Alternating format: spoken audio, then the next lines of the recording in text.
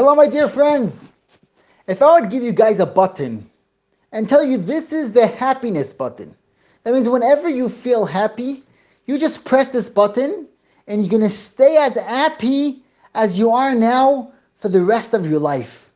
A person will take that button with him and wait for that moment of happiness. A person will say, I'll save that for my wedding day. When I'm going to get married, probably I'm going to be so happy, then I'm going to press that button. When the day of your wedding is going to come, you're going to say, no, this is not the peak of happiness. I'm going to wait till I'm going to have my first child. I'm going to wait till the wedding of my child. A person is going to wait for that moment of happiness to press that button. In this week's parsha, it says by Sarah Meinu, Shnei Chai Sarah, Kulon Shavin Letoiva. They're all equal for good. That means if I would give Sarah Meinu that button, she would just press it right now, because now is the best moment of my life.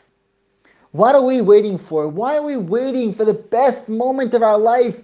For the moment of happiness. Why don't we make our life into that moment of happiness? Make sure now I'm so happy, now I'm so grateful for everything I have around me. Let's just press that button. Let's decide from now on, this is the moment of happiness. This is my moment. I am going to be happy for the rest of my life. Have a great day.